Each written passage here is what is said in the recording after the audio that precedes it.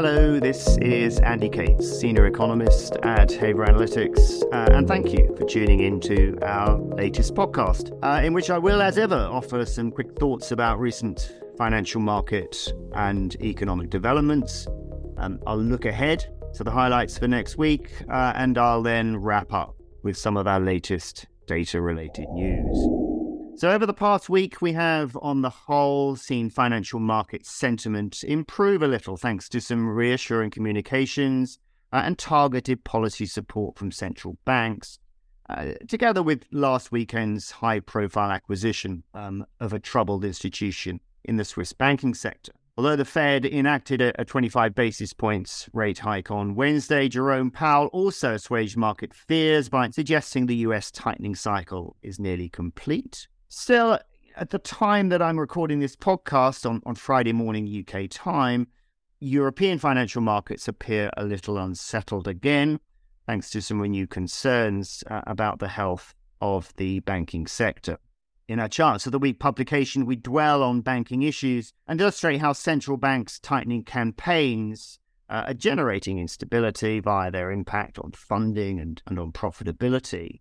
The trade-off for policymakers, however, between bearing down on inflation on the one hand and preserving financial stability on the other, is of course also becoming far more acute and moving into sharp focus as a result. Trade-off is certainly being actively discussed in the UK following the Bank of England's decision to lift policy rates again by 25 basis points on Thursday, not least because this week's data show that inflation is proving far more sticky in the UK than expected.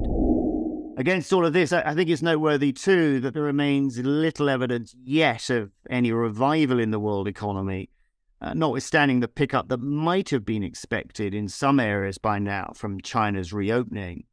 The manufacturing flash PMIs for the euro area for March, published earlier today, came in much weaker than expected, resonates with that message, though in fairness, the regional services PMIs were, at least for the time being, more reassuring.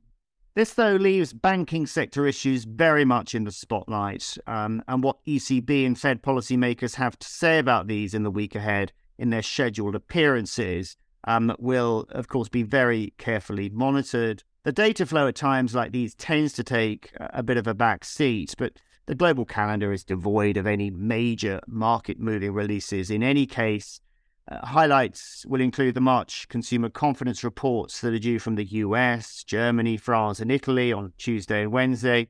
I think the Euro area M3 data for February, which are due on Monday, could also generate more interest than usual, given the wealth of detail it offers about credit flows in the banking sector. Aside from this, the early estimate of March's CPI data for the likes of Spain and Germany are due respectively on Thursday and Friday next week, and the normal end-of-month data flow from Japan is due toward the end of the week as well. Finally, a few data additions to update you on. Firstly, just be aware that we've added headline CPI series for a couple of additional states to the Germany database, and specifically for Hamburg and Schleswig-Holstein. We've additionally added some new real estate statistics for Thailand and some tourist arrivals data for Indonesia to our Emerge PR database. As we also highlight in our Charts of the Week publication, we have some new seasonally adjusted and working day adjusted calculations for the Korean trade data that pertain to the first 20 days of each month in our Emerge PR database as well. That's all from me today. Have a great week ahead.